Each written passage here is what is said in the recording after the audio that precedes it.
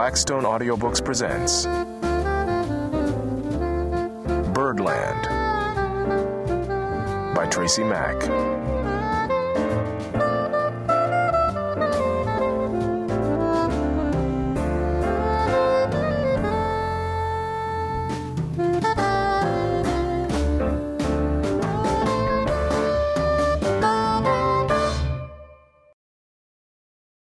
Art completes what nature cannot bring to finish.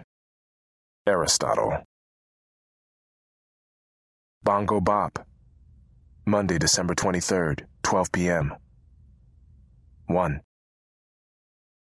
Flyer and me. We're down here in the basement of New York City. Jamal is drumming, grinning, sweat beads around his hairline. Sound bounces off the white tile walls and over the subway tracks. It gets the attention of a few souls. Most are reading, talking, or doing the head dip over the rails, as if that's going to speed up the train. Yeah, man. Flyer cranks his wrist at Jamal and tosses $1 into his upturned hat.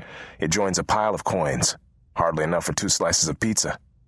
Flyer's new machine, cradled in my right fist, is the Ferrari of video cameras. I zoom in and shoot Jamal. His hands are like ping-pong paddles. His voice is like wind chimes. Every few beats the song sails in, not words, but sounds, full up with feeling. I want to shout out my appreciation, but instead I just pump my left fist in the air. In my head, words do their usual dance, lining up and moving forward, then crashing at the door. They're all wrong coming out. Flyer doesn't ask many questions. He is my best bud. I turn and shoot him, rocking his tall, twiggy body, which is curved like a question mark. He has spiky dyed hair, cloud-colored, a galaxy of rings up his left ear.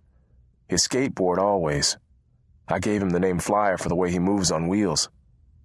Flyer is what you'd call a floater. He can drift in and out of any group at school.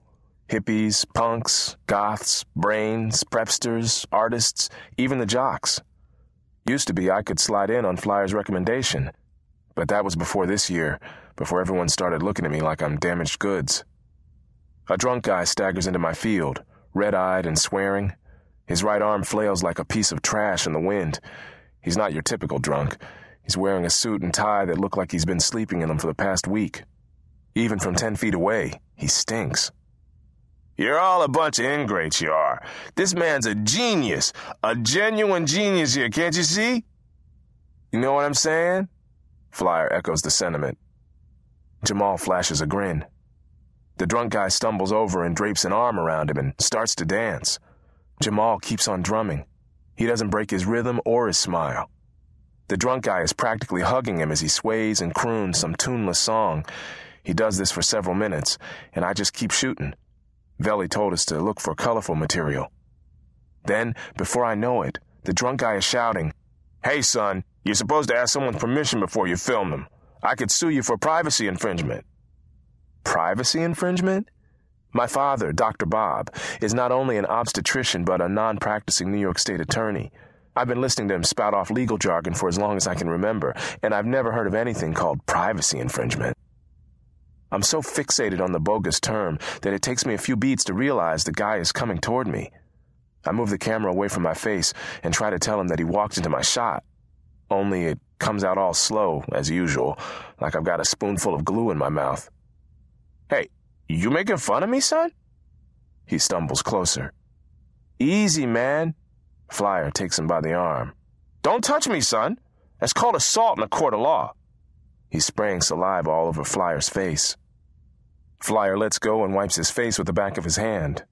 Just leave my friend alone, dude. He's not breaking any laws. Oh, yeah? He needs a film release unless he plans to give me the tape. He lunges toward me. I should be scared, I guess, because my right foot is just inches from the edge of the platform, and one swift shove could make me fried calamari on the 3rd rail. But all I can do is marvel at this man's abilities to string sentences together when he looks like he might pass out any second. Flyer throws his body between us and presses his fingers into the man's chest. I don't even realize that the music has stopped until I see Jamal's broad body behind the drunk. Jamal takes him gently by the shoulders. Easy, soldier. These brothers are just making a little video for school. No need to get physical. The drunk guy mumbles a few words I can't understand. Is that how I sound? Jamal steers him to a row of wooden seats and parks him. A few people have tuned into the drama. They go back to their books and conversations as the man settles down. Jamal pats his shoulder. "Easy now, soldier." When Jamal turns back to his drum, we follow. He leans down to pick up a bottle of apple juice, swigs, and swallows. Flyer presses his hands into prayer position and gives him a grateful nod. I take Jamal's free hand and squeeze it. "You brothers be smart," he says. "New York City ain't no place to be careless." The word careless hangs in the air for a moment, like the drunk guy's stench. Then Jamal sets down his juice and taps out a song so mellow. I never knew such a sweet sound could come from a drum.